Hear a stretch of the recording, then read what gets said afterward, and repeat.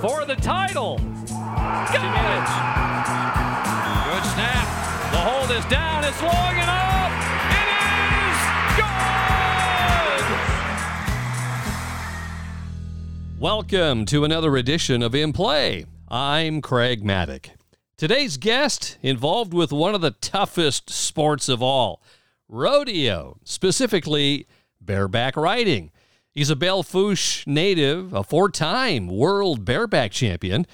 He was the regular season money leader as well in the PRCA. 4 times he represented the USA at the Calgary Olympics in 1988, and he also came back after sustaining some severe injuries in a plane crash in 1998.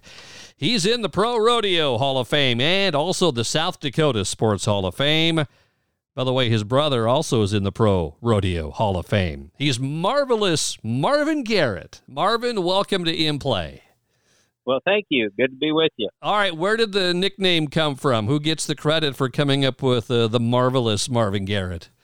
Oh, man, I'd have to think on that. I think it comes from Dwayne Peters. He was a rodeo announcer back in the early 80s, and I want to say it come from him. It could have been sparked by Bob Logue also. I can't remember. Well, it's got a great ring to it, doesn't it? Yeah, I think Bob Logue called me Chipmunk, I think. Chipmunk or Marvelous. Yeah, you get to get your pick there, Marvin. You had a lot of success as a wrestler before you really got into rodeo. Talk about your wrestling career. I mean, you were pretty successful as a wrestler. Yeah, wrestling was a big sport for me. I really took to it and really loved doing it, and worked hard at it. And we were in Wyoming when I wrestled, and so I wrestled for Hewlett. But yeah, went a long ways with that, and had scholarships to Dan Gable School out there in Iowa. I didn't go. I wish it could have been different. I'd love to do it because I really was just about as passionate as wrestling as I was rodeo, but rodeo just seemed to fit me a little bit better, and I just couldn't get the Bronx out of my mind, so that's the direction I took. When did rodeo start catching your eye? Oh, at a very early age. I had a couple uncles at rodeo, Bud and Kenny Day, and I had several cousins rodeoed, my older brother, and so I mean it was something that we played when we was kids. Remember back in as early as probably 5-6 years old, and playing rodeo in the backyard, and as we got older and moved to Wyoming and on the ranch there, we put a bucking barrel up in an old horse barn that we had, and every year we'd watch the Heston telecast NFR on TV, and back then we only got 3 channels, and and that was one of them. We was pretty lucky to get that. We really enjoyed watching that, and then when we were just as soon as we was done watching it, we'd go down and emulate all them guys riding that we've seen and on the bucking barrel, and yeah, just childhood was at that time was just outstanding, and we didn't know no better. Whether it was 20 below or 15 above, we was on that bucking barrel every December, pretending we was at the NFR riding barebacks and broncs and bulls. So you rode your first steer though at the age of 12. How did that come about? Yeah, well, steer riding was awful fun. What a great starter, gets you involved with the competition and just we was pretty fortunate. We had a bunch of dads back there where we were on the ranch that had a roping club, and they built an arena on the neighbor's place, and then they had some roping steers that they bought, and when they wasn't roping, we was riding them, and they was good with that, and they helped us out, and we had a ball. What were the size of the steers at the time that you would ride? Oh, they were probably in the 600-700 range. And a teenager riding the steers. Did your mother know at the time? Oh, yeah. Yeah. Oh yeah, You got her blessing on it. Yeah, they were all gung ho, and Yeah, but until I started getting a little older and wanting to ride bulls, and Mom kind of put her foot down. When I turned 15, I was too old to ride steers, and so I was going to ride bulls, but she didn't want me doing that. She said, you pick one of the horse events. So I picked the wildest event I could, and it was bareback riding. And that's kind of, after I started getting on bareback horses, fell in love with it and wanted to perfect it the best way I could. And I spent the rest of my life career doing that. It's just working hard to be better. So how do you train, though, to ride bareback horses? Oh, there's the mechanics of your body mechanics of your body. It's kind of hard to maybe say it over the phone with people that maybe don't understand it, but you ride a bareback horse with a single handhold on a little rigging that you strap on the horse's withers. Mm-hmm. And then in order to make a good ride, you have to have your shoulders behind your hips, and you got to have your chin down, got to have kind of a curl in your upper body, and you got to be driving that power from your upper body to your feet. If you got your hips pointed towards the neck, it's easy to get your feet to the neck, and that's where they need to be. And but you have to. There's several different things about body mechanics that you got to have to make it all work. And there's times when it's real difficult, depending on what horses you're getting on. When the comparing the mechanics of riding a bull compared to a bareback horse, on a bull, it seems the cowboys are trying to stand or to sit up as much as possible, but on the bareback horse, you're kind of leaning back a lot more. Is that part of the technique? Right, and it kind of helps you keep your hips on your rigging, so you're lifting that rigging to your nose. You're trying to, and you got to keep your shoulders behind your hips, so your back to tish, and you can be back a little farther than that if you want to, but it takes several years of learning how to do it correctly. But in the bull riding, you kind of get up off your pockets and you get out over your bull, and so if you can imagine it like a teeter-totter, if you sit in the middle, there ain't a lot of movement to it, right? Right. So if you get out on the end and the guy jumps on the other end, it wants to lift you up out of there. Trouble. So in the bull riding, if you're back behind that little pendulum, then there's a lot of power there. But if you ride a bull up over his shoulders per se, then you don't get as much power there. So how much of the rodeo aspect of life was going on when you were in high school? I mean, you were wrestling. Did you play any other sports? Or was rodeo one of those where it was a year-round commitment? Well, when we were in high school, we naturally, of course, went to all the high school rodeos in Wyoming. I really want to credit Wyoming, too, for, when you're high school rodeo in Wyoming, you can go to these rodeos and you can actually win money. I think we went to 18 or 21 of them rodeos, and you'd win, for winning first or second, you'd win anywhere from 150 to $250. And so for a kid at that age, back in the 1981 or 80s, that was pretty good little money for a guy to rodeo in the summertime and make some money. And wintertime, we didn't do a lot of riding then, but we did a lot of fur trapping and hunting, and yeah, we sold a lot of raccoon skins and made money that way in the wintertime, and that was really, really fun back then, and it was really something you could do to make money. When did you decide that you wanted to go on the pro rodeo circuit? Well, I dreamed of going to the NFR as early as back when I was watching it on TV. I was 7, 8, 9, 10 years old. But when it really became a reality that I could do it, was probably when I won runner-up in the NRCA, and then I won the championship in 1982, I believe. And then in 1983, I got my permit, and I didn't go to an amateur rodeo after that. I just went to pro rodeos and filled my card at Deadwood. And I think I went to 8 rodeos and filled my permit. Rookie of the year, your first year. Yeah, then the next year I bought my card and then won Rookie of the Year that year, yeah. Wow.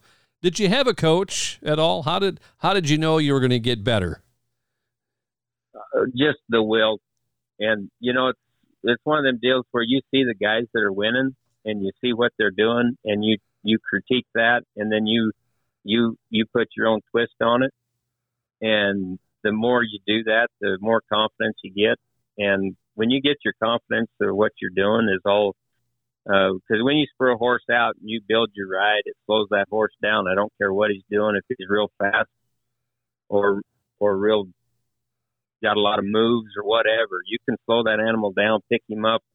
And when you start feeling like you got that confidence, and back then I remember thinking, man, I don't think there's anything that could throw me off. And and then of course I had a lot of mentors back then, like Lonnie Hall.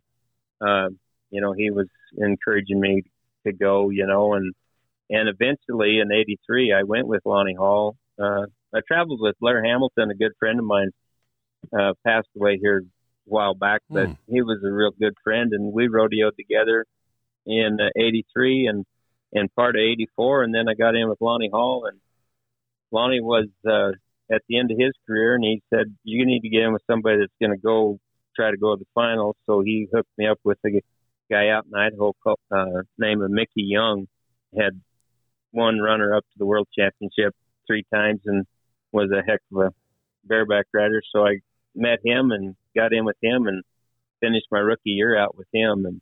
And he was a great friend. We rodeoed together for just a little over 4 years together. During the season, how much travel was involved, and who did you travel with? Were there a lot of other cowboys that would travel? You'd all travel together? How did that work out? Oh yeah. Back then, you'd get in a van or a car, most of the time I couldn't wait to get a van because I was sick of riding in a car with 4 or 5 guys, So, the first year I remember when we made the finals in '86, come home. Well, actually, it was right before I went to the finals. I got a van. Guy that owned Queen City Motors back then sponsored me and gave me a pretty good deal on a van. And so we took that, rodeoed that with that. And then I made the finals in '86 and was set to make the finals in '85, but I broke my leg real bad at Hugo, Oklahoma. Oh. And I was in the top 10 at that time, and then that put me out, and it took me all the rest of the year to heal up. And then I come back, and in '86 we made the finals, traveling with Mickey Young, and '87 and '88. '88, I think he was about ready to hang her up, so then I got in with Wayne Herman from North Dakota. Real good cowboy, a real good bareback rider, one of the best there ever been. And we rodeoed together for about 4 years, and then my brother got in. I was kept trying to get my brother to go with me, and he was rodeoing amateur back home, and he finally got enough. I don't know what you call it. He was doing so good where he was at, he didn't know why he needed to leave, But I finally convinced him, and he went with us, and then he eventually made the finals in '89 and several times after that. Yep, but and he's in the Pro Rodeo Hall of Fame as well. From that point on, it was me and Mark, and then Larry Sandvik and Ken Linsgraf, Merle Temple. Those some great names.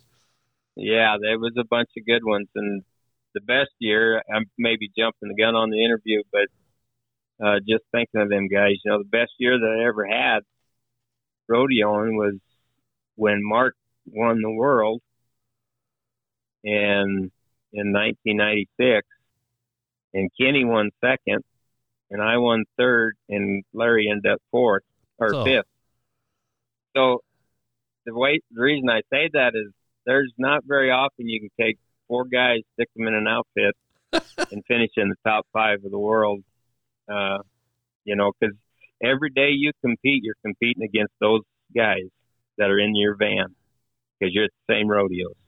Marvin, 1988, you represented America at the Olympics in Calgary. What was that experience like?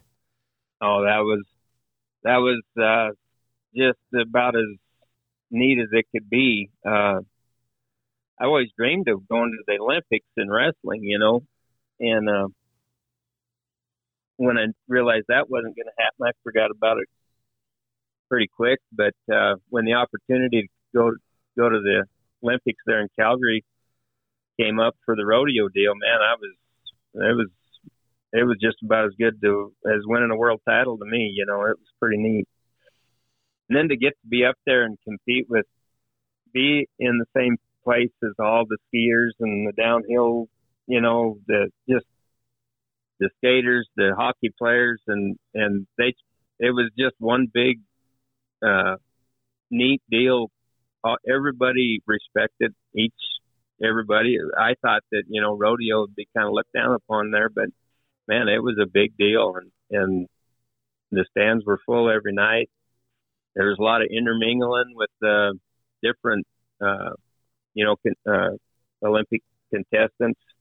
I actually traded a team coat with a guy from France. He was the 3-time downhill skier world champ. Yeah. And his name was Eric Laborek. And he was sitting at a table by us, and of course I couldn't understand him, but he came over and we kind of figured out what each other was talking about. He just was really excited about the rodeo, and he had a big old coat on, and it had his team and stuff on it, and medals and stuff, and little pins, I guess, not medals, Olympic pins, but he wanted to trade me coats. And I had my team jacket on. It was a denim coat, just said USA. You gave it to him. So I said, heck yeah. So I swapped him coats, and I felt like I kind of got to him, so I gave him a cowboy hat, and he wore that cowboy hat everywhere he went. Oh, do you still have the coat? Pretty cool. Oh, I do. I just found it the other day. Pretty neat. Over 7 years, you would win the world bareback title 4 times, leading money leader 4 times. There was a time you didn't get bucked off a horse for 6 years. Right. How confident were you getting on a horse during a rodeo event, knowing that you were going to ride that horse? I teach a lot of bareback riding, and we coaching up here, and you try and help them youngsters out and stuff. But there is a will to win, and there's just a will to not give up.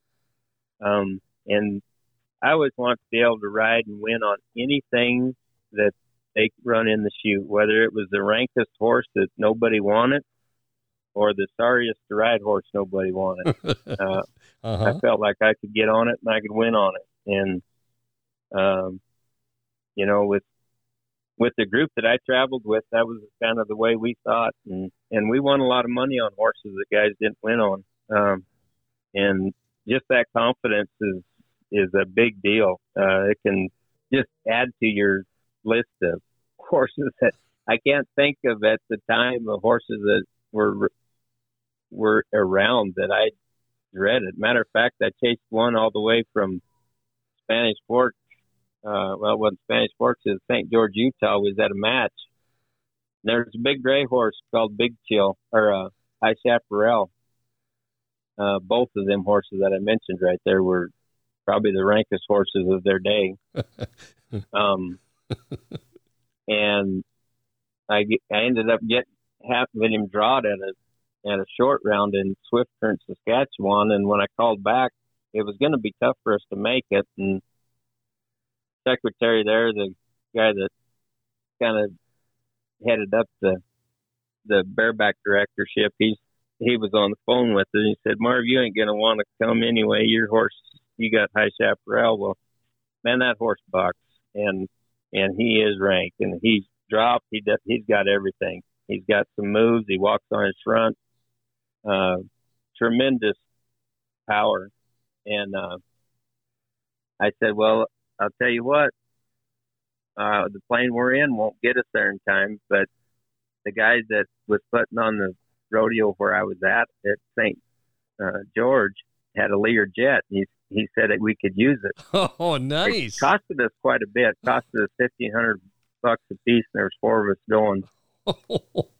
And so I called that Jim Dunback, and I said, to tell you what, if you can move that bareback ride into the second event, we'll be there. And he did. And they did. And we got in that plane, and we jetted up there, and I ended up winning the short round on him, and won I won the rodeo, but I only won little over $1,800, and it cost me $1,500 to get the job done. Yeah, but it was well worth it, wasn't it? So I always tell that story because in my mind, I won. That was a big payday for me because I proved the point. I proved it to myself. I proved it to people that didn't think I could do it, and walked away there. Well, I'm happier than heck to make a couple $100. You know? Injuries play a major part in the sport of rodeo. What were the most serious injuries you sustained while in rodeo, and how did you overcome them? Oh man, there's lots of times. I have a good wife. Take care of you. Oh man, she takes care of me, and all those tough times that comes in handy to have family backing. I've had broken bones, broken legs, and it's all disappointing, and it all holds you back, and you think, man, I need to be out there, but the guy has to find a little bit of peace in where you're at, and thank God that I was able to find it, and it's through him that I found it. But you just got to take the time to heal up, and you come back stronger. But from legs to arms to shoulders to sternums to lower abdominals, do not ever want anybody to have to go through that. That's terrible. That takes a long time to heal up. That takes about 7 months. We started back at 5, and it's too early, but we did it anyway, and it's dang sure tough. Maybe the toughest experience you had in 1998, flying with your brother and 2 other cowboys to compete in California, and your plane crashed. It did kill the pilot. What do you remember from that event, and what do you think about it still today? Well, that was definitely the worst thing that ever happened to us. And for first and foremost, we lost our good friend, Johnny Morris, in that plane.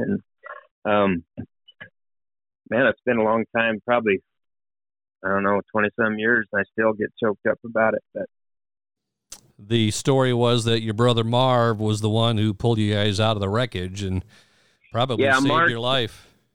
Mark saved it. Yeah, Mark was the one that was in the far back, and everybody else, of course, had broken backs and pelvises and arms, and it's a miracle. I would say, I know Johnny had all the confidence like we did riding. Johnny was actually a world champion old timers bareback riding champ, and I think in '93, and he had rode bareback all of his life, and then was a heck of a pilot. But we ended up having to rent a plane, and it had a fuel leak that we didn't know about, and that's what happened to that plane was we run out of fuel. You broke your back. You broke an arm in the crash. Was there a time after that crash you thought maybe rodeo was done, that you weren't going to go anymore? Well, I tell you, I spent a lot of time in a daze for a week. They had me on morphine, and I broke my back and had a leak in my spinal cord, and they didn't think I'd be able to walk, and and I just laid there still as I could. They kept me as still as they could. I was in there for, I think, 14 days. They finally fixed my arm. Had a real bad break in my arm and nerve damage and then the broken back, and had a real good doctor out there. He put me together pretty good. And when I finally could kind of come to and knew what was going on, I knew that if I could walk, I could ride bucking horses. And that's what my train of thought was through all that. Oh, my. And there was lots of down times, once we got out of there and got back home. I remember my father-in-law, Larry, he brung his, old RV out there and brung us all home when it was all done. I know Johnny passed away out there. And just a real tough time for all of us. But like I said, Mark made it all happen. I mean, he got everybody out, and if there was anybody going to be able to be saved, he had them out, and they was ready to roll. So. What was that first time on a horse after the airplane accident? What was that like? What were you going through? I had a colt at Denver when I finally did crack out. Me and Mark went down there, and Kenny and Larry, and had a yellow horse, little colt, and turned back, and was pretty fun. I rode him pretty good. Yeah. I remember Mark was out there hollering at me and whistle blowed. Then that horse takes off down the wall, and Mark was right in front of me. I could see Mark right in front of the horse. He was running, trying to get out of the way. We about smoked him, but anyway, he jumped to the side, and the horse went by and got off. But yeah, it was all a big deal. That was a really, really big deal that I was back out there again. Yeah, 2 years after the plane crash, you qualify for your 12th and final time at the National Finals Rodeo. You're about, 37 at that time? About 37 years old, 16 years in pro rodeo. Did you know that was going to be your last attempt for the NFR? Yeah, I knew it would. I knew one reason I wanted to go back there is because I didn't want to be,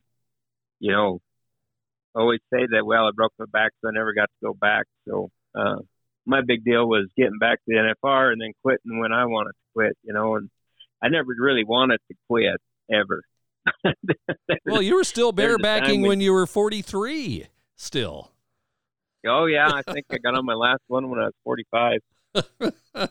But I never did try to go back to the finals after 2000. I rodeoed hard enough my son Weston was going to be coming up and have his card, so I wanted to go with him, and so I stayed busy, just stayed in rodeo shape. So when he was ready to go, I was ready to go with him, and that worked out. I got to rodeo with Weston a couple years, and the first year, it was his rookie year. And we're talking about your son Weston here, yes. Yes. Went to Fort Worth, and he ends up breaking his femur. Getting off a horse down there. Oh. And so I thought, well, he's got to go home and heal up, and I might as well keep rodeo and stay in shape because he's going to be ready to go next year, So I just stayed at it. I think I went to probably 50 rodeos that year and had a lot of fun. Anyway, because I was rodeoing with Larry and some good friends that had, rodeoed all through my career with. And then at the same time, I just took it like I was not really pushing to go to the finals. I was just riding to stay in shape and have fun and love riding bucking horses. And that's what I did. And then when Weston healed up, Weston and me and Dustin Looper, we took off and rodeoed for a couple years and had a lot of fun. Oh, that's great. That is great. You know what? And your brother Mark was with you a long time as well on the pro rodeo circuit. What was that like, being with your brother, even though he beat you a few times? What was it like having Mark with you? Oh, it's outstanding.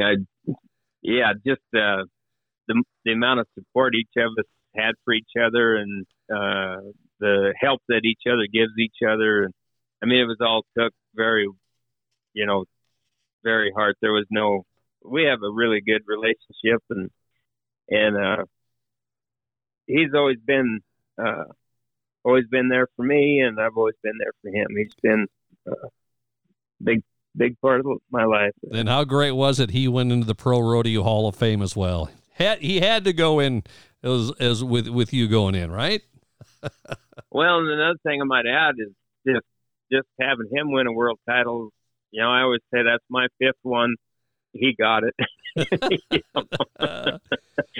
But you won 6 bareback titles at the Black Hills Roundup in your hometown of Belle Fourche. Did you have that hometown advantage at that time? I must have drawn off good there. Every time I think about Belle Fourche, I think I probably drawed real good. It made me hard to beat there. There's a couple times that I think one time they had a big Kessler. Hank bought a Kessler horse from Greg Kessler, and the big stud. And I remember that horse. I had to double grab on that horse right out of there. He had me upside down. I didn't do so good that day. Well, you live near Rosette, Wyoming. It's near Gillette. You've got a couple of daughters. You got your son, Weston. It is a rodeo family. What is keeping you busy today, Marvin? Well, today I work at a coal mine about 20 minutes from the house here. And we got a little cow-calf out operation, and I run a bunch of bucking horses, and that kind of keeps me busy. We do I do the college coach. I'm the coach for the rough stock part of the college rodeo team. For which college? Gillette College. Okay. Community college. Gotcha. But you're also a coal miner? Yeah, and drive them big rigs and loaders and scrapers. And, that's something that's never really appealed to me. Ain't something I set out to do. But when I got done rodeoing, and there's a whole other part of my life as far as the a rough stock series that we had for 10 years that was going pretty good, but fell through. When I quit doing that, needed to do something, and I thought, well, heck, I had a cousin, Dave. He worked over here at the power plant, and he said, "Marv, you ought to put in over there." He said, "I'll give you, I'll call him, tell him you're going to be putting in." So I went over there. I didn't think much of it. Met with the manager, and he was a big rodeo fan, and he hired me. And I thought, man, so I'm going to have to learn all this stuff. I don't, but I can learn. And so anyway, learn I did. Had a lot of good people at that mine that helped me out on different pieces of equipment, and it became really pretty interesting. And I was very thankful for the opportunity to be able to make a decent living there, and at the same time be kind of driven and pushed to get better at each piece of equipment. So I mean, it kind of tied in with the rodeo deal just a little bit. Wow! And it's been quite fun. Marvin, I got a couple more questions for you. Your mom never wanted you to ride a bull. Did you ever get a chance to ride one? I did. I think the number is about 15 or 16 bulls I've rode. I think I got thrown off of 2 of them, and they were both NFR bulls. But yeah, I rode a few bulls, and it was fun. And I still, even when I was doing it, I can't remember the last one I got on was probably at KC, Wyoming, at the Zeke Latham Memorial. That would have been maybe late 80s, early 90s. Was probably the last time I rode bull. But a lot of fun. But I never did feel the passion to do it for a living. Sure. And to add it to my, add it to what I was doing. I wanted to kind of stick with the bareback ride, and it's way easier to get traveling partners in one event and stay hooked than be bouncing around. Like Ty Murray, he was in all them events. I don't know how he did it. That, he's that in itself you should be able to get an award for just for doing it. Well, when you decided to ride the bull, you told your mom, "Don't worry, I'll be okay," right? You assured her that you would be just fine, right? When you take a look back at your career, is there still one event that you keep remembering, whether you won or whether you lost? Was there one event that still comes into the back of your mind with a great career that you had?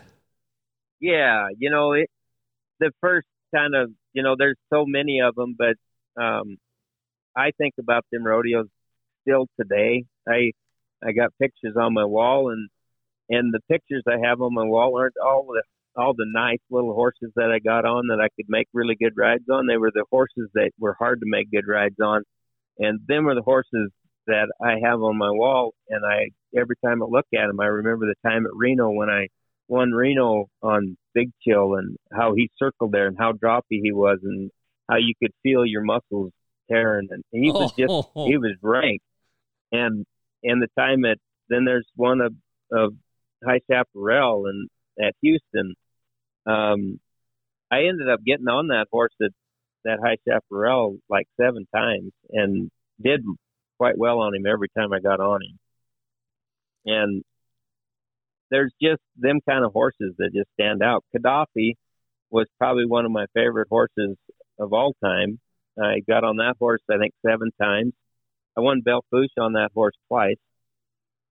I won several. I don't know if the only time I placed lower than first was at the NFR. I had that Gaddafi, and I think ended up splitting 3rd and 4th. But the time at Belle, the last time I had him at Belle, I was 90 points. They couldn't get any better than that. Being at your hometown rodeo and have the horse you want and be able to be 90 points, that's pretty awesome.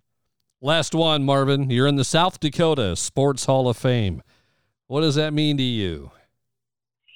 Well, I'll tell you, it's humbling. There's so many people that are in there that you just think, man, there's people dedicate their lives to a sport, and if they're lucky, they do real well at it. And if they're lucky, they get to be in the Hall of Fame. There's so many good ones that may not be at the Hall of Fame, but I feel very privileged to be included in the Hall of Fame there in South Dakota, and all the Hall of Fames that I'm in: the Wyoming Hall of Fame, Sports Hall of Fame, naturally the Pro Rodeo Hall of Fame. That all them things are just neat, that that them deals are going to be there forever. If you like what you're hearing, please give us a 5-star review wherever you get your podcasts. Programs such as this are only possible through the continued support of our listeners like you. For South Dakota Public Broadcasting, I'm Craig Mattick. Join us again on the next episode of In Play.